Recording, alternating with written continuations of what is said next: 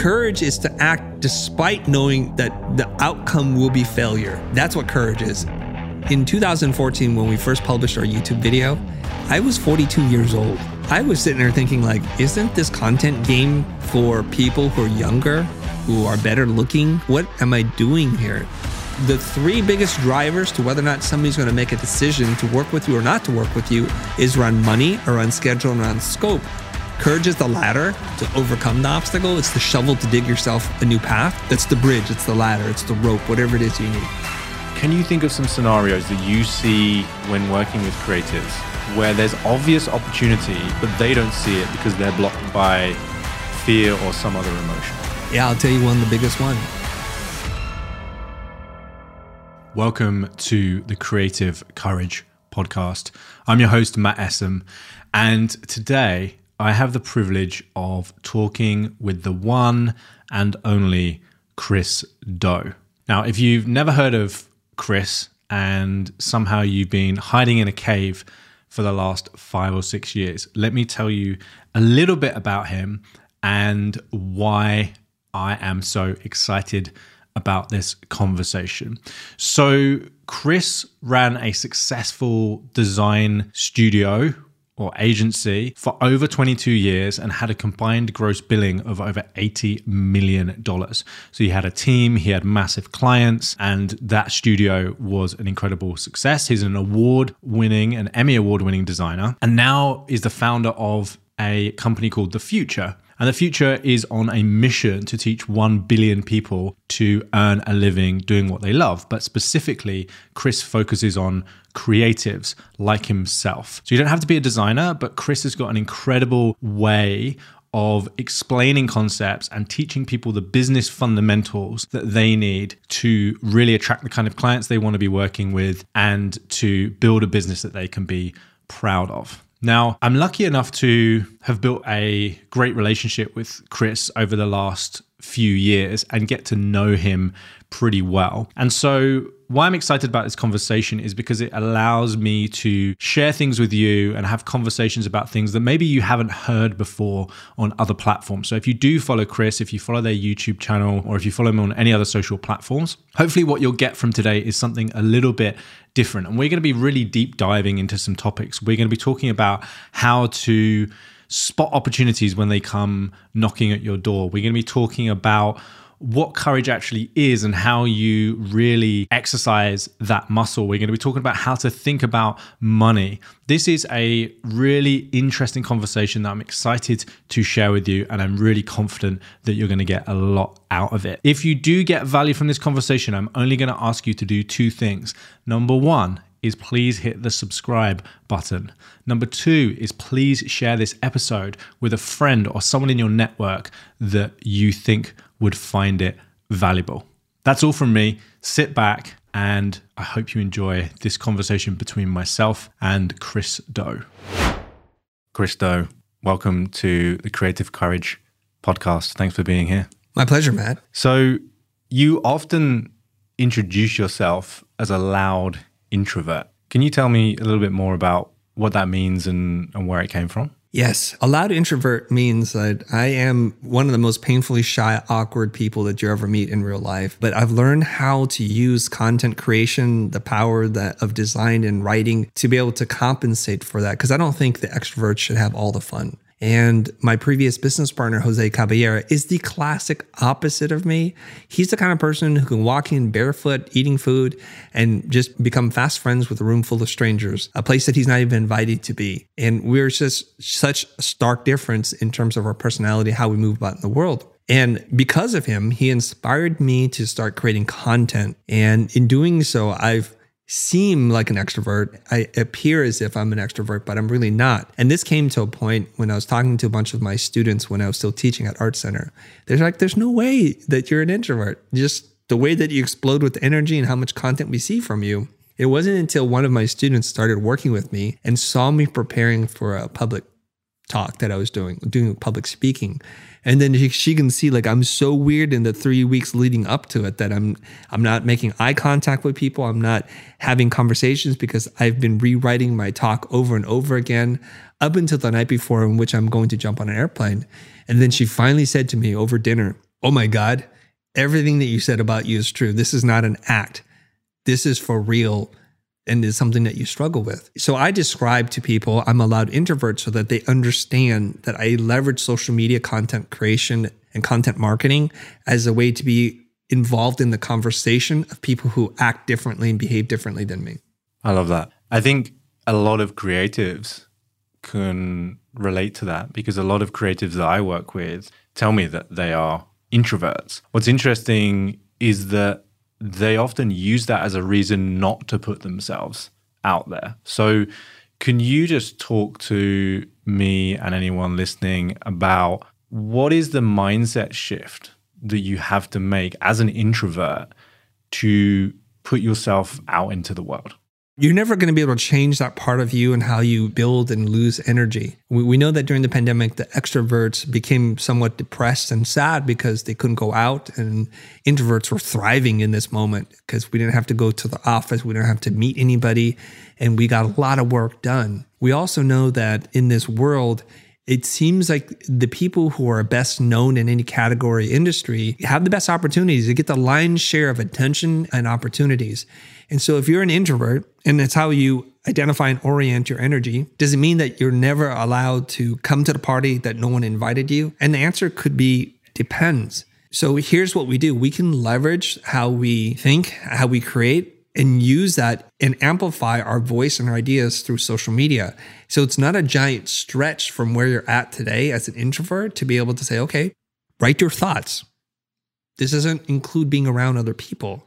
So you can write your thoughts down and you can publish, and then people will start to get to know you. One of the scariest things as an introvert is to walk in a room full of strangers. And so if you can think of it as your content being a host for you everywhere you go, that invisibly and silently and at scale introduces you to everyone so that you're no longer the stranger. These days when I go on stage, I tell people I'm such a weirdo in person that I want to make my content so good I don't actually have to develop social skills. And so we can work around this, you know. It doesn't have to be seen as a weakness. It can actually be a strength if you leverage it the right way. Yeah, it makes sense. And I find that fascinating. And I want to just go a layer deeper if I have your permission around that. Absolutely.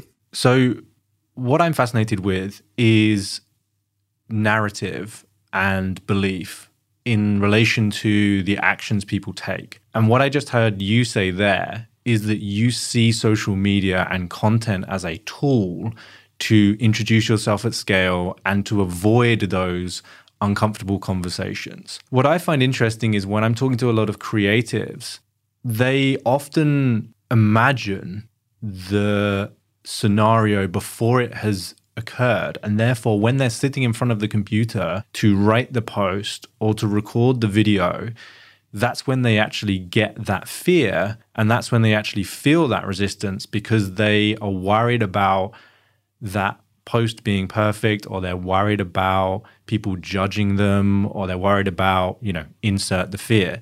So talk to me about that. Talk to me about how you are able to create this content without the same level of fear or resistance that comes up when you walk into a room full of people. Some of the fear that comes around creating content has a lot to do with your expectations. Like, what is it that you expect to happen? So write a piece of content and no one comments or no one likes or reshares. Am I devastated? Am I emotionally just traumatized by it? And it has a lot to do with my expectations. So if I create for the act of creation alone with zero expectations, it's going to be a lot easier for me to create content. Like if you thought of it like when you wrote in your journal or your diary, no one was meant to read it, so you don't have this same anxiety about writing. And you can think of writing as an act of reflecting on what it is that you know to help you articulate your thinking. And this is an important thing just for you as a human being in this human existence that we're all on, right?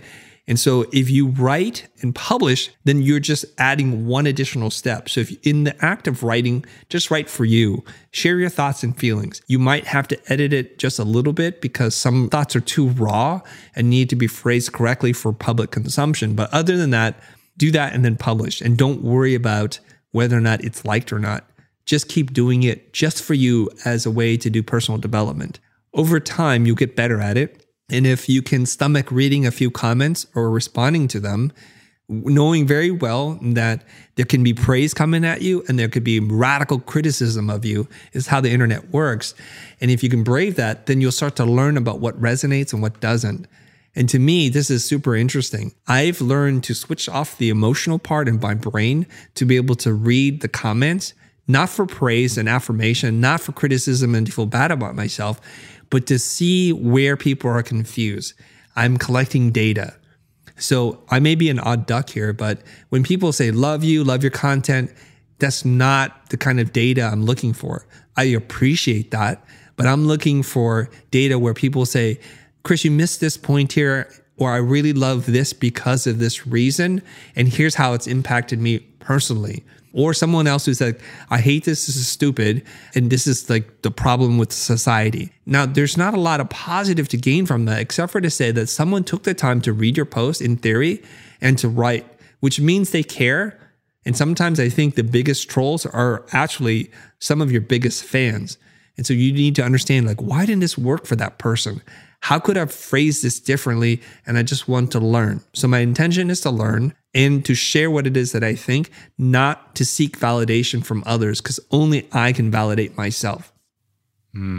Okay. So let me just play that back to you to make sure that I understood. Yeah. The first thing you talked about was intention, right? What is the intention of creating this content? And then the second thing you talked about was the response to that content and detaching and turning off that emotional part of your brain so that you don't have highs and lows when someone praises or someone criticizes what you do. Did I get that right? Yep. Okay. So you said something really interesting. You said if you're brave enough to go and look at the comments or go and publish in spite of what might happen.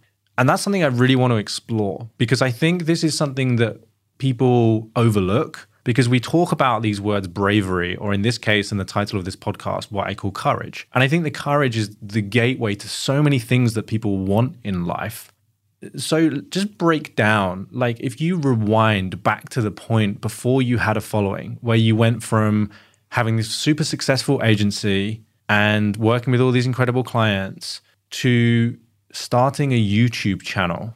Talk to me about like what was going on in your mind at that point that allowed you to have the courage or the bravery to take yourself from behind the scenes and bring yourself into the forefront where you could be exposed and criticized.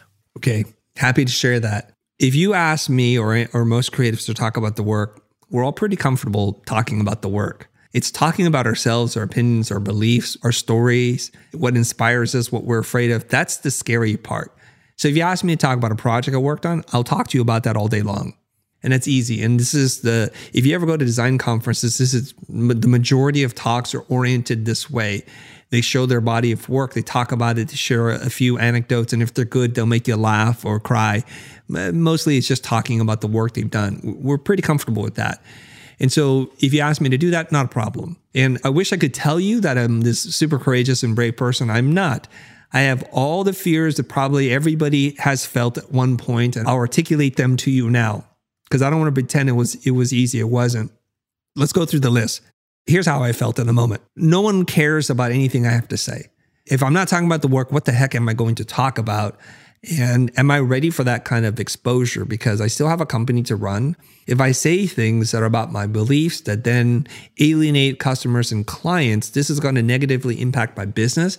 So it feels like I'm risking a lot and there's nothing to gain here. I was not comfortable even introducing myself on camera, the act of speaking to a piece of glass, with the fear and knowledge that whatever you say is going to be memorialized for all of time, that somebody can then later on look back 7, 8, 10, 12 years later and say, see when you had this belief and thought, and create those gotcha moments for you.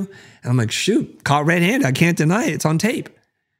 So all those things created a lot of resistance for me, losing customers, making a fool of myself, and also maybe the worst fear of all, which is no one gives an F about what you say. Like you said it and 4 people showed up. And maybe worse than negative criticism is no criticism and no care. People are completely indifferent to your content. Now, the thing that got me across the threshold was my friend, the loud extrovert, who said to me, Chris, I know you don't want to do this, but I cannot make this content without you. So he validated me in that moment to say, I need you. You're my partner. You're my friend. We have to do this together. I will not do this without you. Of course you could do it without me. He just said this. And I said, I still don't know if I want to do this. He said, okay, look, here's the deal. You can just sit there, look pretty, and only speak when you're ready to, when you feel comfortable to say something. So if you watch those horrific first couple episodes, Jose has to introduce both of us because I can't even introduce myself. I'm stumbling over my own name. As crazy as that sounds. And if you've ever done this and you're an introvert, you'll know what I'm talking about. And he carries the show. He's like, we're going to talk about this. I'm joined by this. And I'm just sitting there really tight-lipped, hardly saying anything at all. And on occasion, when there's an opportunity for me to speak, I speak in the most brief ways. And then that's the end of the show. This act caused me physical pain. I started to develop TMJ and I didn't realize what I was from. But the next day I woke up and my jaw was super sore. And I was thinking, was I grinding my teeth all night? Where is this coming from? What's TMJ for people that don't know? I don't know what it stands for, but I can look it up. It's like some jaw thing. Okay. So here's what the temporal mandibular joints, the two joints that connect your lower jaw to your skull. Okay, so like you're feeling this like tension in your face, basically all around your jaw, and so you had like physical symptoms from it. Yeah, because I was clenched so tight and so stiff because I was afraid of saying something and being very mindful of the words that I would say.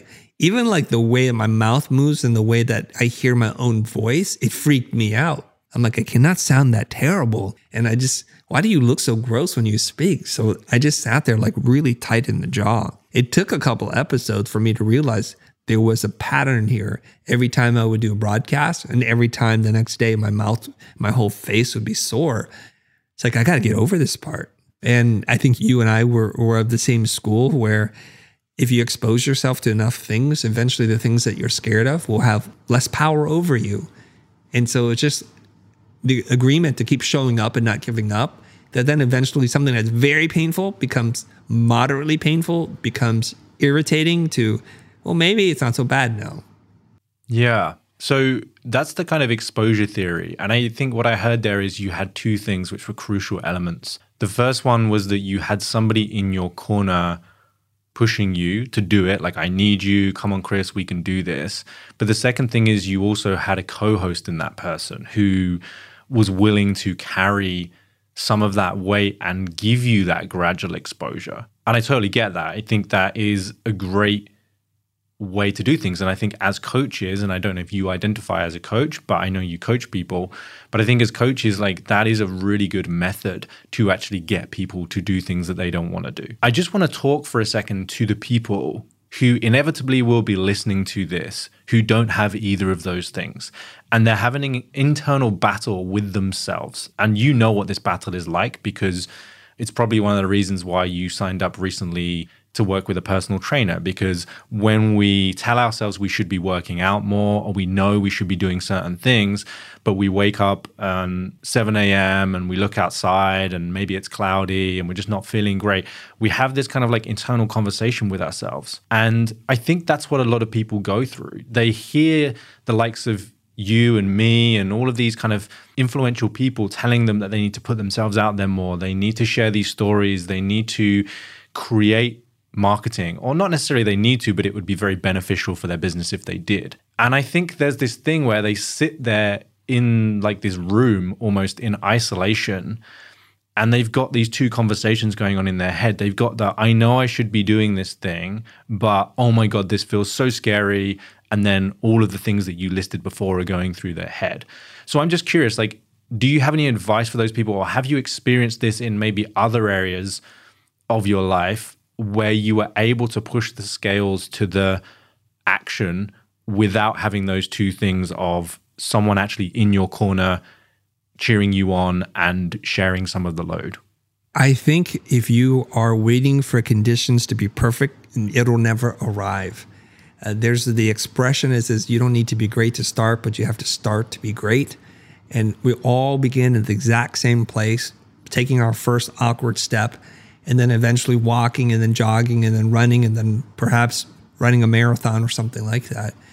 And you have to decide for yourself, and there's nothing I can tell you that will push you across that threshold. You have to wake up one day and say, today's the day that things are going to be different. about exercise, about my relationship, about how I show up in the world, about my job, about public speaking, whatever it is that you want. Because we live in this space of intention and desire. But as far as I can tell in this reality, we have to take action to achieve anything. If we want to remove people who are from our lives that are toxic to us, we have to take action. If we want to join groups that are going to empower us and validate us and lift us up, we have to take action. And so you may not have someone to validate you.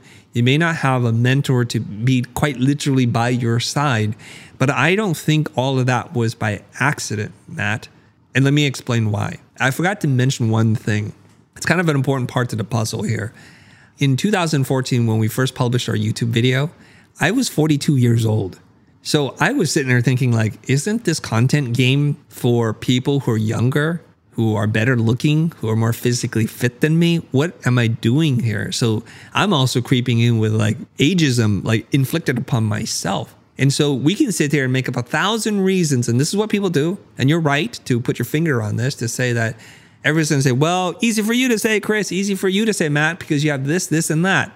You don't have an accent that people hate, or you don't have a weird face or one weird eye or whatever. So there's always a reason. But those are just you placing barriers in front of yourself to impede how you can express yourself in the way that gives you the most joy. I think that's kind of a really important thing to understand. Okay. Now, I don't think this is by accident. I'll tell you why. Because from the time in which I was, I guess, 19 when I started school, up until 42 years old, I met my former business partner in school. And so I have to move myself in a way that I can stand out from everyone else that's in school. And there's a lot of people in school. So we see each other as equals in school, both doing interesting but different things. And then me consistently working on it as a professional, directing commercials and music videos, having the space, the equipment, the manpower, and the team to be able to produce video content. So I was bringing a lot of things to the table that would attract someone like him to say, like, you bring all the credentials, the know-how, the processes. I bring this other idea, and the two of us can meet as masters. And these are terms that he would use a lot. Two masters coming together and practicing a new form of martial art. And I thought that was pretty lovely the way he would express that. So it wasn't like I was some idiot who had nothing to say and no experience to lean back on. I came in with something.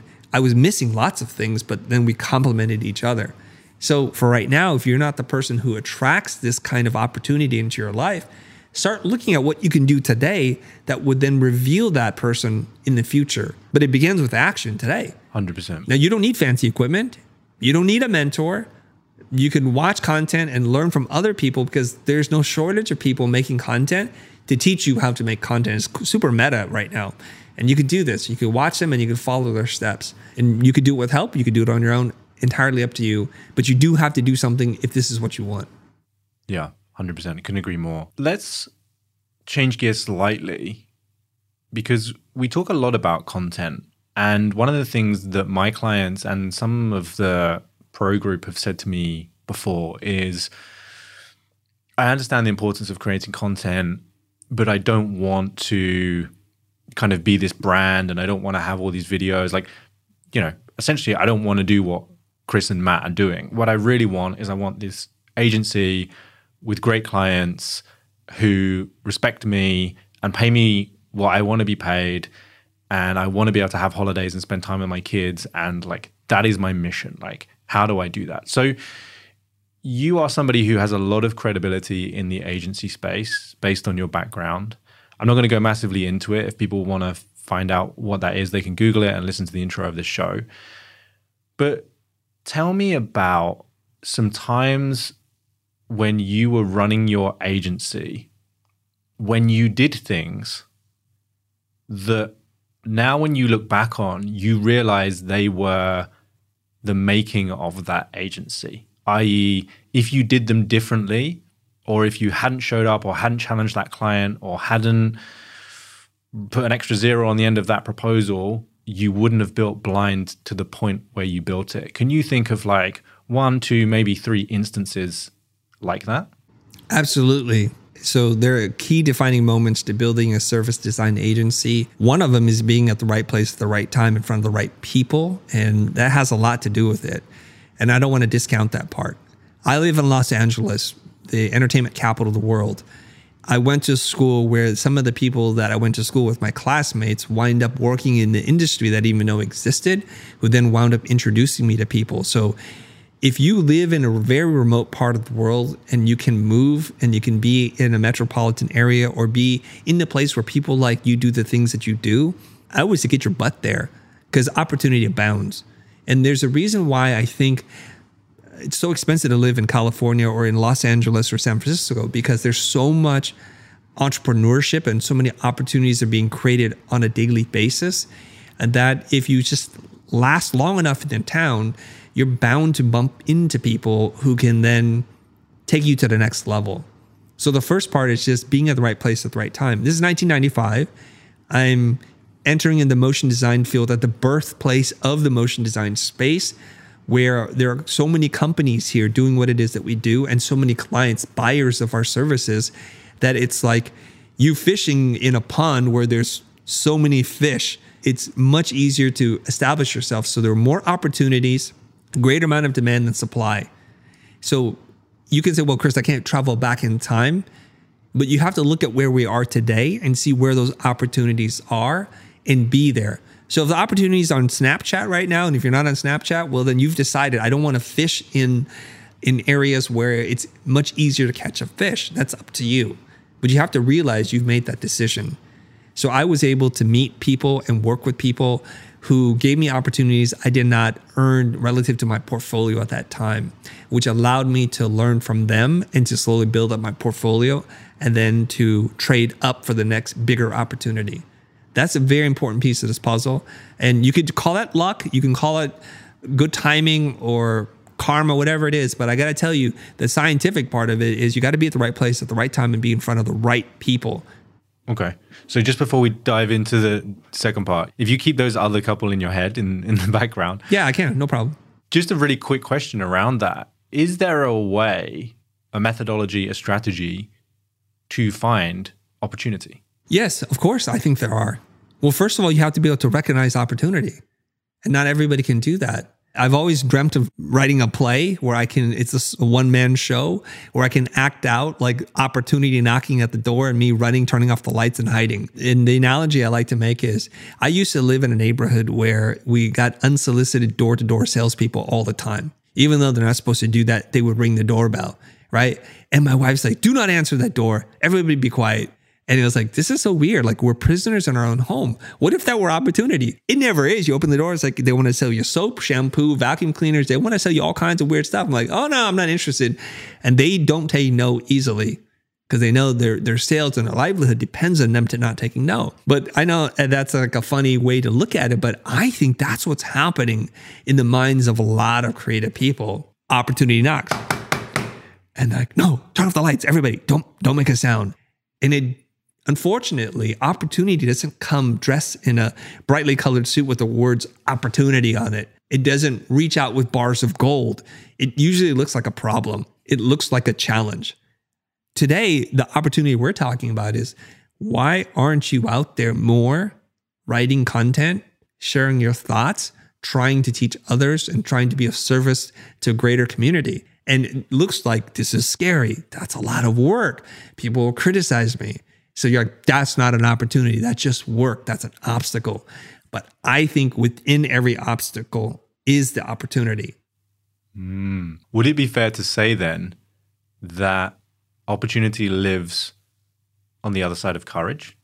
I wouldn't package it that way. Courage is involved in this formula. I know it's thematic to what you're talking about. I think opportunity lives on the other side of fear, of obstacle, of difficulty. And you have to use courage. Courage is the ladder to overcome the obstacle. It's the shovel to dig yourself a new path, but I don't think it's an opposite of courage. Okay, so let's rephrase that then. So yeah, opportunity lives on the other side of fear, and the thing that you need to get from one side to the other is courage. Yeah, that's the bridge. It's the ladder. It's the rope, whatever it is you need.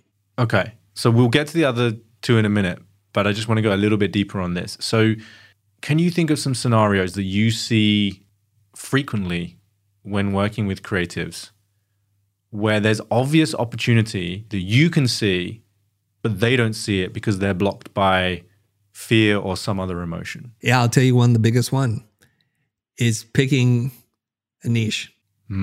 This is one of the greatest problems, challenges, fears that people have. There are others, but they're afraid that by saying, I stand for something, I want to work with a very specific industry, to be super narrow and selective, to be a discriminating seller of services, that they'll eliminate so many other opportunities. So what they do is they do the opposite, which is they say, well, we do everything and we'll do anything for you and everything for you, which is counter to the result that they want. They don't know who to speak to. They don't know their pain points or challenges, their needs and their wants. And so they just put out a lot of generic stuff out there. And we know this is not the way to become attractive to companies and to clients. And so that fear that by choosing to do less but better, that they'll lose clients, will in fact, everything that you want will be on the other side of that. So it's what author Blair Enns often describes as the difficult business decision to pick a lane. What do you do? Who do you do it for? Why does it matter? Okay. So niching is one. Choosing, making decisions. I've definitely experienced that. Are there any more? And then we'll move on to the other two kind of points that you remember from growing an agency. Yeah. The other fear that people have is to be able to say what they think about money, about schedules, about scope. What they do as creatives is we're conflict averse. And we don't like tension. We don't like that. It feels weird to us. We want to create, and it's hard to create when you're anxious and you feel tense. And so when it comes to having conversations about money, about scope, and about timeline, we tend to try to kick that down the road, to punt it, if you will, so we don't have to deal with it to the very end. And so emotionally, we tell ourselves a story like everything's going great. The clients love us. They love our work. But when it gets to the price, we kind of either blurt it out awkwardly at the end with no scaffolding towards that conversation. So it seems like, what? Why are we talking about money right now? And then we get a really bad reaction, or the worst reaction of all, which is no reaction. And clients ghost on you all the time. Ghosting is a symptom of you not knowing how to have the money conversation. And it's something that happens to a lot of people in the creative space. So I say, look, and we already know this, the three biggest drivers to whether or not somebody's going to make a decision to work with you or not to work with you is around money, around schedule, and around scope. Why wouldn't you want to have that conversation up front so that everybody can relax? We'll become friends once we know we can work together. It's not the other way around. I think I heard David C. Baker or Blair Enns talk about this, and he said, your goal in life isn't to become friends with your clients. It's the reward for having good business skills. So too many people are like, oh, I want them to like me. I want to build rapport. I want to know how their kids are doing. None of that is germane to the problem in which they're coming to you to solve. And so all of that is a distraction. We've been taught the wrong things by the wrong people. And so we perpetuate these same myths. And so we have a lot of anxiety around just saying what it is that we think. I love that. Okay. We might circle back to this, but I want to get to the other two things, or however many there are, that came up when I asked you about growing blind, those moments where when you look back in hindsight, you knew that they were pivotal moments for you. Yes. So the next thing is, and I'm sure you've defined what courage is, but I think people get courage all wrong. If you're a big person and you're trained in martial arts and one of your friends or strangers getting abused or beat up by somebody, and you step in to circumvent that or to stop a bully, people are like, that's so courageous of you. No, it's not. You know you could beat the other person. You know you're trained to do this. It's no more courageous than pulling out a gun, shooting like a wounded animal. That's not courage. Courage is to act despite knowing that the outcome will be failure. That's what courage is. So that's when you're the skinny person, never been in a fight before, haven't been trained at anything but how to use like a Wacom tablet and Adobe Illustrator. When you actually put yourself in harm's way, uncertain of the outcome, more likely to be negative than positive, and you take action. So you have to have courage. So the second thing that I've learned in running my business and having success is the courage to say yes when you're not sure that it's going to work out. Okay, so first we have to recognize the obstacle is the opportunity, and then we have to will ourselves to say yes when we're not sure. So here's the thing. Early on in my student life and in my professional life, I said yes to lots of things where I'm like, I'm not sure if this is good. I don't know if this is going to work out, but maybe, maybe not. I did work with students who didn't have money to pay me because I wanted to help them. But I was like, am I getting used here? Like, why am I putting their work ahead of mine? And when people would say, hey, would you like to meet this person? I'm like, I don't really want to drive across town and talk to a stranger about something. I don't know if this, I just said yes. So the beginning of your career, you need to say yes way more than you say no. And towards the middle part of your career, you have to say no way more than you say yes. I believe this is the Blair Enns concept as well. So here I am in Los Angeles, a little wet behind my ears, just out of school. Don't have much of a professional portfolio because no one has when you're out of school, and just saying yes to everything. There was a young woman who was my office manager at that time, and we were desperate for some advertising work. And her name is Patricia Fernandez, and she was dating one of my friends. And so I gave her the job because she was dating my friend. I'm like, I'll hire you. She's a beautiful person, a beautiful soul. So she's like, I have a friend who works in advertising. Should we go and meet with them? And my initial reaction was, Patricia, like, who do you really know? In my mind, at least, like, who could you possibly know and connect me to that's going to really result in an opportunity? But I didn't say anything. I'm like, sure, let's go meet this person. So we go out to this very small agency. I would consider a second and third tier agency. And we meet with this woman. Her name's Karen Costello. And Karen's like, let's see your portfolio. I put on portfolio. We go through some pieces. She doesn't ask a lot of questions. She nods. She goes, thanks for coming by. Close the portfolio. I leave. In my mind, I'm like, what a effing waste of time this was. What a waste of time. But I smiled. I'm like, And even Patricia at that time was like, kind of lukewarm, right, Chris? I'm like, it's okay. We can try. Well, so here's how the magic works, right? Months later, Karen is poached by a bigger agency, an up-and-coming agency, to work on this account, Mitsubishi Motors, and they have some dealer spots. So she reaches out and says, hey, Chris, I remember your design, your typography. I'm like, oh my God, do you remember me? Oh my God, I'm so touched right now, right? And then she invites me to work on the project. I work on it. One thing leads to the other. We're doing all of their work for the dealer spots, and then they win the national account, and now we're doing national campaigns. And this changes the entire trajectory of our company because it's the old catch-22. I can't get a sales rep because we're not doing national work, and I can't get national work unless I have a sales rep. So in this way, we kind of backdoor the whole thing, go from regional TV spots to national TV spots. And as soon as we did this, the sales reps that we needed, all of a sudden answered my calls and said, we'll sign you. They sign us and they start getting us work. That starts moving us in an entirely different direction. So let's rewind and recap here. A friend of mine said, hey, if you need somebody, you can hire my girlfriend. Okay, yes. I need help to be able to be vulnerable enough to say, we don't have enough advertising work. Does anybody know anybody? And she's like, I do. Going to that meeting and doing your very best, and then just being patient enough to let everything else work itself out. And eventually it does. And this is the thing that saves our agency from becoming totally bankrupt without any clients, because there was a period in which we had no work. Okay, let's talk about that, because I know that that's a lot of people at various points in their journey. And there's the classic kind of diagram. I think Seth Godin talks about it, the dip, and people say, like when you're in the valley, there's two ways. This is where most people give up and you go down, and this is where most people push through.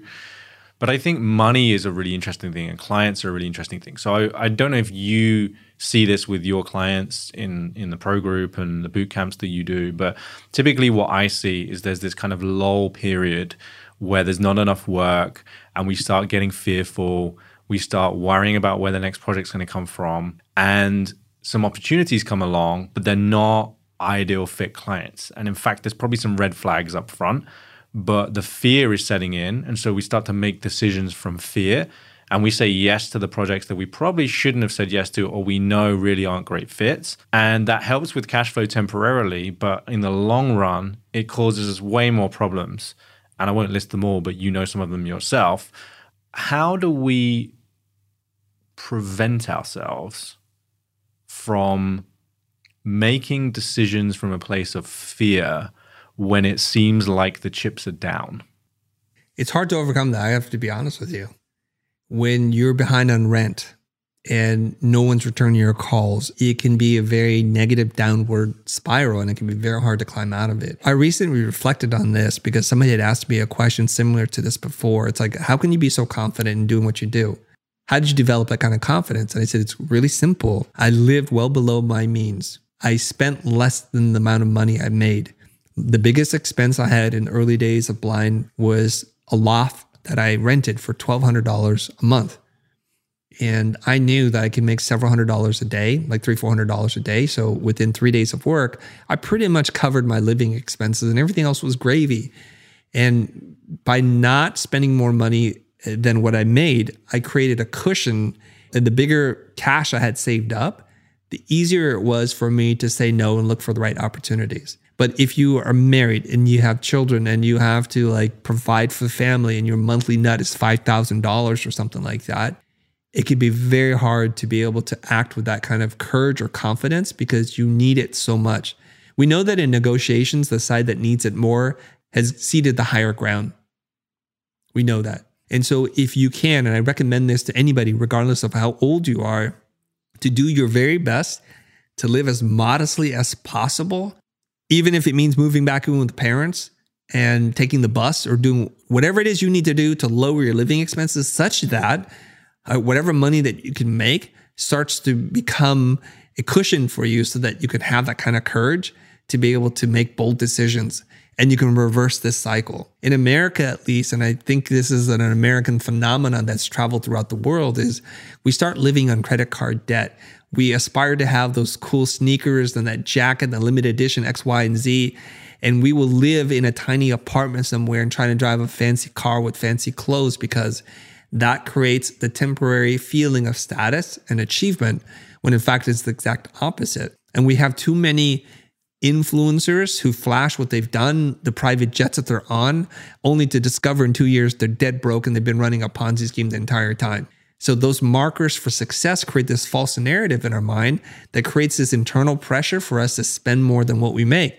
So if you can just live extremely modestly, live like a monk, you'll create that kind of cushion. So then you can start to focus on what really matters, finding the right clients, spending money on the good things, which is personal development and upskilling, so that you can then create even a greater cushion. So taking it back in 1995, I had very little expenses. I ate mostly fast food or groceries that I could buy at Costco, right? Very modestly, spent no money on any personal thing until I had enough cushion where I'm like, I'm going to treat myself every once in a while. And to put it in context, I didn't go on vacation for 5 years. I delayed our honeymoon for over 10 years. And my partner, business and personal, like relationship partner, understood the same goals. We didn't need to fall down any kind of societal standards of how we're supposed to do this. And 10 years later, we went on a very beautiful honeymoon to Paris when we could afford it, when we can afford to stay in nice places and we had someone to take care of our children and the whole bit. It took that long. I agree with you, but I also want to challenge you. Please. And the reason I want to challenge you is because at the beginning of the conversation, you said you had this ability to turn off the emotional part of your brain that responds to negative and positive comments. And I think another way of saying that is you've trained yourself to not base your behavior and your decisions on external circumstances. And in a way, I believe, and I'm not in a similar position to a lot of people who have got kids and mortgages and all of these things that are much more real in terms of the consequences of finances not working out. So whoever's listening, please bear this viewpoint in mind. But I also do believe that in a way, if you constantly make financial decisions and your behavior changes based on the number in your bank account, that's almost the same as changing your behavior and changing your decisions based on whether you get loads of likes or no likes, or, you know, it's an external versus internal thing. So I guess my question is there any merit in that? Is there any, now that you have money, do you ever still find yourself making financial decisions in a way that maybe limits you? Or do you see, I suppose a better question is, do you see other people like that you could help, that like if they joined the pro group or came on a business boot camp or whatever, like they'd be able to get the skills and they'd be able to get the strategy to make more money. But they're in that mindset of, well, I don't have the money in my account right now. If I did, then I would come and do this thing, but I don't, so I can't do it. Let's unpack this, and you're probably going to help me think through this, and let's see if I change my mind after this. I don't believe social metrics are the same as money in a bank account. We're talking about some imaginary way of feeling about yourself versus like you have a real thing to pay every single month, whether you're single, married with kids or not. And that amount of money allows you to live for a period of time without any new opportunities. Versus like no one's ever lived off a like, I don't think, but we can ride that emotional roller coaster up and down.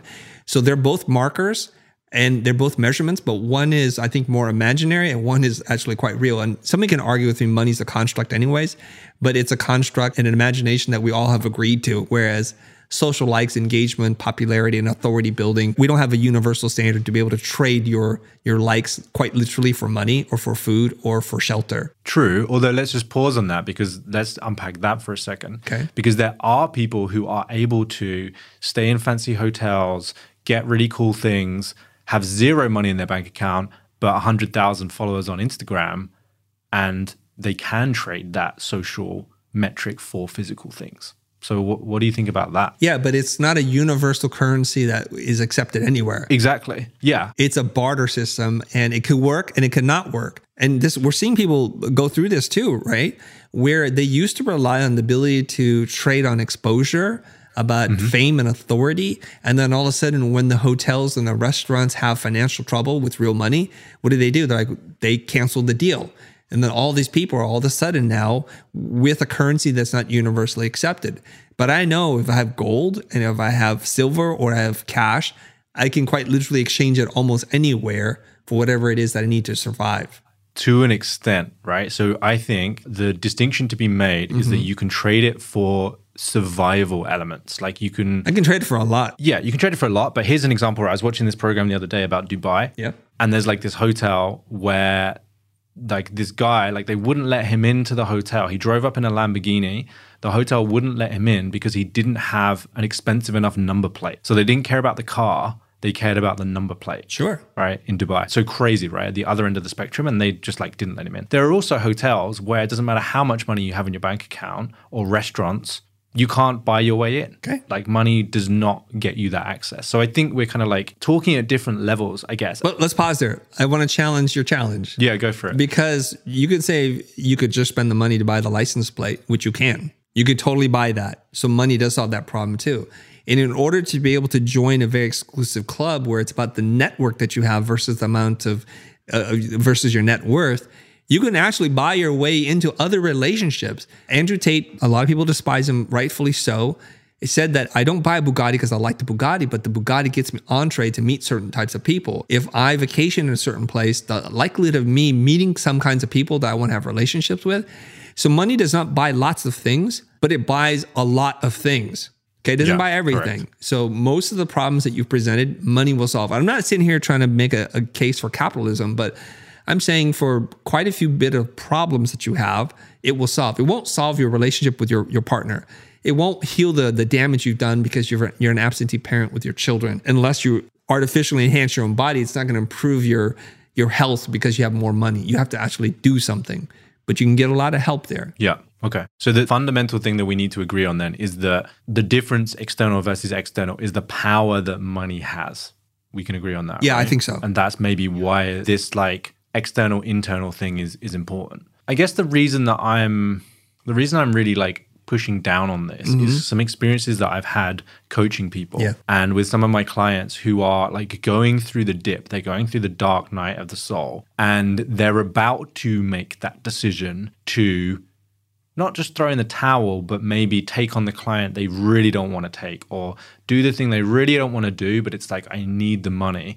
And I've just been able to coach them long enough to hold off and push through. And when you get out the other side, it's like magic. It's like fast forward 3 months and they have a completely different business. They're working with their dream clients. They're charging 3 times as much because they got to that point where they realized, and this has to be a very clear distinction, and there's probably some kind of caveat where I have to say here, like, this definitely isn't financial advice.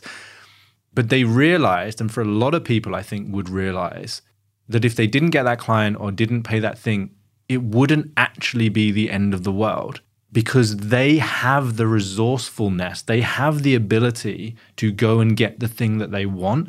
They're just not giving themselves the opportunity to do that. They are giving themselves essentially what I believe is the easy way out. I think the easy way out is saying yes to the nightmare client, just taking the thing, because they haven't stretched their own boundaries. Right? Like a little bit like when you go to the gym and you get pushed by that PT, you're like, holy shit, I didn't realize I was this strong, or I didn't realize I could do this thing. So talk to me about that. Talk to me like, have you had any experiences like that, or have you always thought about money in the way that you just described? Well, I think there's lots of things to unpack here. So we could spend the rest of our time talking about this just to make sure we're clear. Yeah. Because I don't want people walking away getting upset at me or you because we haven't articulated our thinking clearly enough, right? Okay, yeah. I don't think what you're saying is different than what I'm saying. If your client was in a position where money wasn't the main driver of their decisions, they'd be in a much freer place to say no, right? I want you to put yourself in a position where you have the maximum amount of freedom and latitude to act upon your principles and your beliefs. So the first thing that you can do is just not to buy all that junk you don't need. And if you can do that, you're going to create greater runway so that you can be more confident and say, you know what, Matt, you're right. I'm going to say no to this client. It's a poor fit. I'm going to get through the breakthrough on the other side. And it's going to be uncomfortable, but I'm not going to be out on the street on government programs. I'm not going to get into that dire state. That'll be like total failure for me. So we're in agreement there. Yeah, and I think that is the distinction, right? Because I think for a lot of people, when you really have that honest conversation, that isn't the reality for them.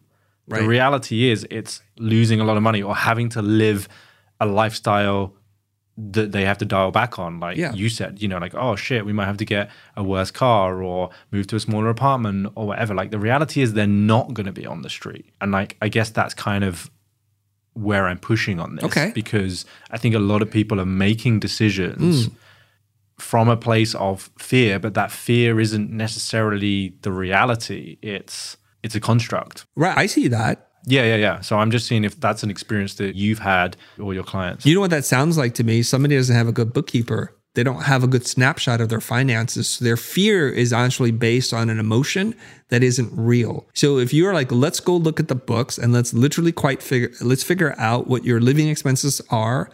Let's figure out how much cash you have saved up, how much unpaid invoices you have, and to reveal to them you actually can survive for 3.5 months given your current burn rate and no new clients, and you're acting as if you're going to run out of money tomorrow. This is just a complete misread of the tea leaves, and the tea leaf says this is really what's happening, but your fear of what's happening, and we have to demonstrate just a tiny little bit of compassion and empathy for people who are like this, because often they come from a scarcity background where perhaps they grew up poor, didn't have money, and so their parents didn't have a healthy relationship with how they spent money, how they saved money. And so they've had emotional and physical pain around money. And so their understanding of it is really skewed. Like my parents, and even though I'm a first generation immigrant refugee from Vietnam, I was too young to understand and process the amount of emotional trauma that my parents went through. So this very day, they continue to act as if they're poor. They're not poor. They live in a multi-million-dollar home. They have tons of money saved up, but they're the thriftiest people you're going to know. Like my dad loves to go to Costco or to shop at Target, whatever. He doesn't like to shop, but he doesn't want anything fancy because they came from that place where they had things, they had nothing, and that was too painful. So it's hard for me to say, Mom, Dad, you have to live it up. You have to spend money and your life is short and you can enjoy all these things. And you have 15 years, 25 years of runway longer than you're going to be alive. I can't say that to them because I haven't walked in those shoes. So you're talking about some deep psychological work that has to happen for someone to have this. But if they don't have a clear snapshot of their finances, they're going to be making poor decisions all the time. Okay. So we got like two things there. One is very practical, which is like, make sure you have a very clear snapshot of your finances. And then one is a little bit more psychological. And yeah, you know, just to be transparent with you, I can totally relate. And what was interesting for me is that I came from the other end of the spectrum and I couldn't work out why I had that mindset around money. So I'm an only child. I come from a middle-class family. I went to private school and I still, like, until about 5 or 6 years ago, behaved as if, like, if I got this decision wrong, I'm going to be on the street. And it's like, that wasn't the case. The case was that if I got this decision wrong, it was going to be embarrassing and I'd have to have my tail between my legs and I'd have to go back and live with my parents. And like, I didn't want to do that. Right. But when I actually started to go through that process of worst case scenario, and I think it was like a Stoic thing that I read, Tim Ferriss, and where they practice poverty and they go out and they live as if all of their worst fears have come true. And when they realize that those fears aren't actually that bad and they're probably way worse in their head than reality, they are able to start making decisions from a place of abundance because they realize that even if everything messes up, they're still alive, they still have friends, they still have their family, they still have all of these other great things in life that money can't buy you, right? Yeah, because I think it's a natural thing. It's almost instinctual for us to focus more on the things that we don't have versus things that we do have. If we can flip that in our mind, we would act more confident. We would be more joyful and in harmony with who we're supposed to be. And so we're talking about some deep psychological belief systems that have to be taken down and reconstructed in such a way. I remember sitting at the dinner table with my wife and we're talking about something. And I was describing this opportunity for her. And she was like, oh my God, you invite so much work and stress into your life. It's just incredible. And she asked me just like with very empathetic eyes and said, is this what you want in your life? How do you manage all the risk? I said, honey, this is not risky at all. Like, this isn't struggling. This is just opportunity. And she's just shocked. I said, because first of all, I know something. Unlike you, who grew up in upper class, her father was a commercial pilot. They had lots of money, relatively speaking. And she went to private school and was able to shop at the expensive department stores. I grew up trying to like figure out how I can buy a pair of jeans. And that was going to be the 3 pieces of clothing I had for the entire year. And so I said to her, and I'm exaggerating here, we came from dirt, babe, and I'm okay going back to dirt. So if we lose everything that we've had and there's too many safeguards in place for that ever to happen, I'm 100% comfortable going right back to selling stuff on the street if I have to, because I've done that myself. And to know that you can go back to zero and be okay with that gives you a lot of courage. So none of this is risky to me. But for a person who doesn't take risks, who comes from means, the amount of risk that you take can feel amplified because your baseline was so high to begin with. My baseline was poor immigrant, financial government assistance, don't speak the language, don't understand the culture, working at the very bottom of the socioeconomic ladder. If we were there, we can come back to that. I have no problem. I'm not saying I want to go back there, but we can. Yeah, I love that. So you kind of know the reality. Yeah, that could probably explain a little bit. It's like making peace with the demon, right? It's like you are okay. You're at peace with the thing that most people fear the most. And I think that is such a powerful frame to come from when you're making decisions. I think so. You make decisions that other people won't make because they haven't met the demon. They haven't, slept in the same bed with it. They haven't tossed and turned with it. Like, they want to keep it as far at arm's length as possible. And there's a whole conversation there around shadow and everything, but we won't get into it. Chris, I appreciate we're coming up to the hour. I've got some kind of quick fire questions that I would love to just throw at you if that's all right. One of the things that I've done with this podcast is I'm kind of building it with a community. So I've got a small community of people who are kind of helping me shape the podcast, decide on the guests and things like that. So I asked the community, like, do you have any questions for Chris? And what's interesting is Carrie actually asked Dobot what I should ask you. So I've got one question from Dobot and I got a couple of questions from the community. So the question that I liked quite a lot from Dobot was this one.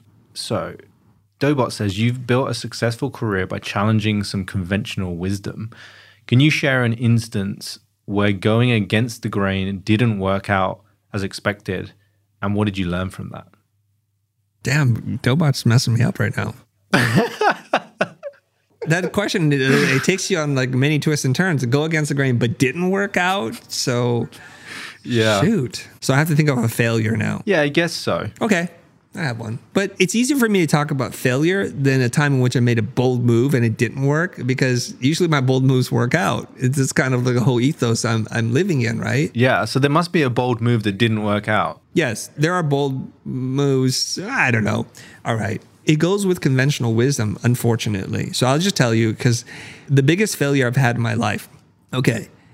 Number one is our sales reps representing us from East, Midwest to West Coast and abroad said we have to have a New York office. Because in order to get access to agencies who are looking for this kind of work, you have to have a New York address. So for many years in false starts, we started a New York office, moved offices, was in a co-working space, and it was just really tricky. And so we invested a lot of money into building a New York office, and we staffed it up with a team. And the New York office did work, but it was such a different group of people because no one on our team from LA wanted to relocate to New York. And so it was almost like we're outsourcing our core competency, and that's a rule that you learn painfully. You cannot do that. So if I or a key artist, designer, director did not want to move and establish our beachfront out in New York, it was going to be a totally different DNA than it was. It was a different culture. It was just two offices that shared a name. And so we did that for years.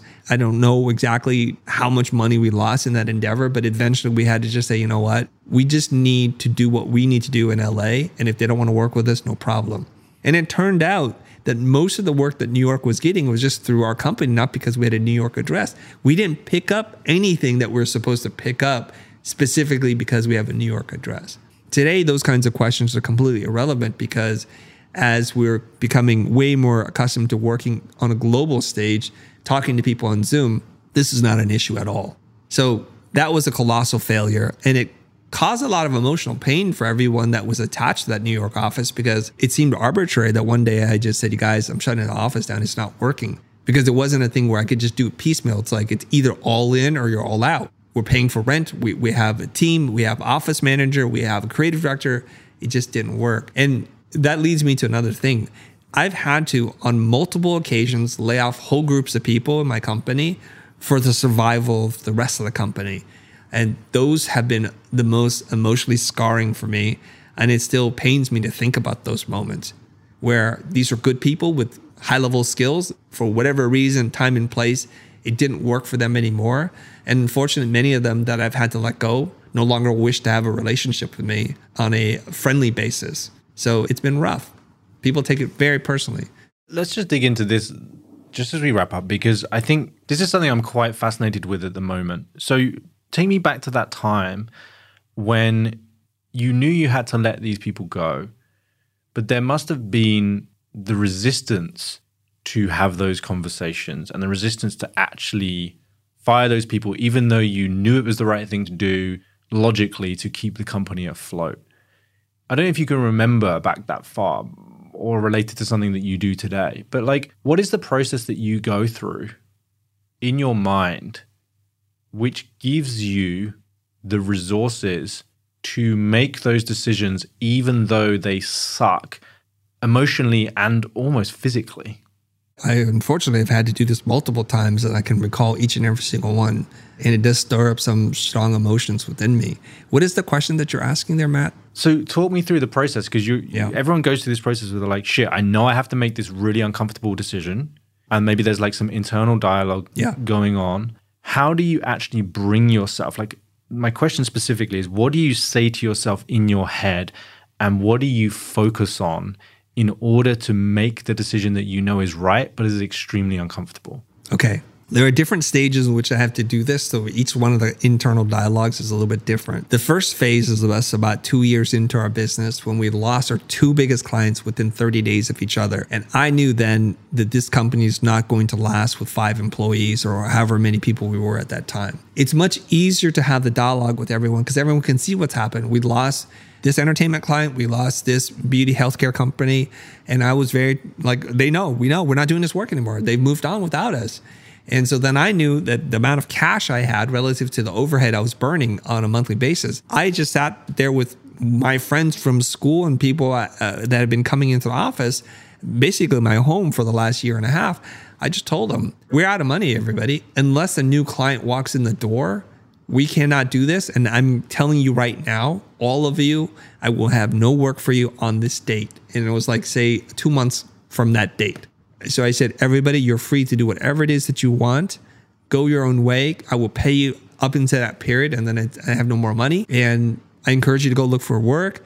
And here's the weird thing. They all just kept showing up every single day up into that point, which was kind of wild. So, it was a brutally, emotionally painful thing, but it wasn't so bad because there was a real reason. Like, we have no more money. And this wasn't some arbitrary thing where I'm just taking all the money and I'm just going to starve the employees. They knew that. They came in, we played Pictionary, we'd go to lunch, and we just did that every single day as if we're on the Titanic and we're playing music until we go under. That one was a lot easier to do. The ones that are tougher to do are where we have money. We're not financially bankrupt, but the team that we have isn't going to be the team that we need to get to the next level. Okay. So throughout the history of our company, we've had to make some big changes because the market changes, the skill sets need to be different. And if I could fire myself, I'd fire myself, but I can't. So then this is where it gets really tough. This is where my wife has played a very important role in our company to be that sobering voice. And you need someone who has got that objective voice whispering in your ear. She's saying to me, is this the team that you need to have to be competitive moving forward? We can see now that the competition has caught up to us and surpassed us. And if you keep this team, are they going to get you there? And I'm sitting there thinking, financially, we're okay. We're falling behind. The work that we do is not as good as these other people. And so it's a very subjective call to make now. That was one of the hardest ones where I had to call in 3 or 4 of my friends and say, look, here's the problem. I got to let you go. We have to rebuild this company. It's not moving the direction I need it to. And they're thinking, well, why are you keeping those people? But why are you getting rid of me personally? And that hurt them emotionally, with the exception of one person who I kept a relationship with, who then I rehired again years down the line because our company had changed to a point in which I could find a new use for this person and they came back again. So those are really hard. And I got to tell you, I kept thinking it took me almost, I think, 2 weeks to decide and to work through how I'm going to have this conversation. And it was very, very hard. And is there anything that tipped you over the edge? Like, is there anything that tipped you over, like, do you remember the moment where you decided like, oh shit, I'm going to have to do this? We know this. Every time you're introduced to a new concept, it takes you a long time to first understand it, to be okay with it, and then to embrace it. And so I'm sure my wife was telling me about this for 3 months. And I'm like, I just want to deny that this is happening, that something else will turn around. Some miracle is going to present itself where I don't have to make difficult business decisions like this. But ultimately, like, it's not trending in the right direction. We're not going to fix this company by just keep doing this. So that's at that point in which I'm like, for the long-term survival of this company, to be able to rebuild, I need to free up resources to hire new people. So unfortunately, I got to let these people go. So I remember just rehearsing in my mind for days how I'm going to say this, how I'm going to do this. So I have to visualize all of it. Like, who do we talk to? How much time in between each person? Do we do it all at once? Or we slowly bleed the company? How do we get them out the door? Like, all that stuff had to be worked out. And it's a very stressful process to think through. I know people think this like, oh, it's so easy and arbitrary for bosses of small companies to let people go. Maybe for some sociopaths it is. But for a creative person like myself, it took a tremendous toll on my psyche and my emotional well-being, such that for days and weeks later, my wife had just had to like console me. I said, I'm not going to the office. I just need to sit here by myself. Nobody talk to me. I have to just process this and just start to rebuild myself because it hurt. And do you just like take a deep breath and go, all right, that's it, let's do this. And you walk into that room. Like, is there anything else that you do to get yourself to follow through with that decision and not back out? The way that you do is because you scheduled this. So it's scheduled in advance. And then you've had to tell people that are going to remain what's going to happen and for them not to say anything, and so that they're prepared too. So what happened is I scheduled a meeting with every single person in the company, and I did it in a weird way. And I'm not sure this is the best way. I would schedule it with somebody I'm not going to fire and then somebody I'm going to let go, and then alternate between the two. So first, I'm not going to, here's the situation, Mary or Jake. Today, I've had to make a really tough decision that I've been dwelling for the last 2 months. In order for the company to move forward, we had to get rid of some people. Your job is safe. I just want to put that out there so you don't get all anxious. But I'm going to have to let go 3 or 4 people today.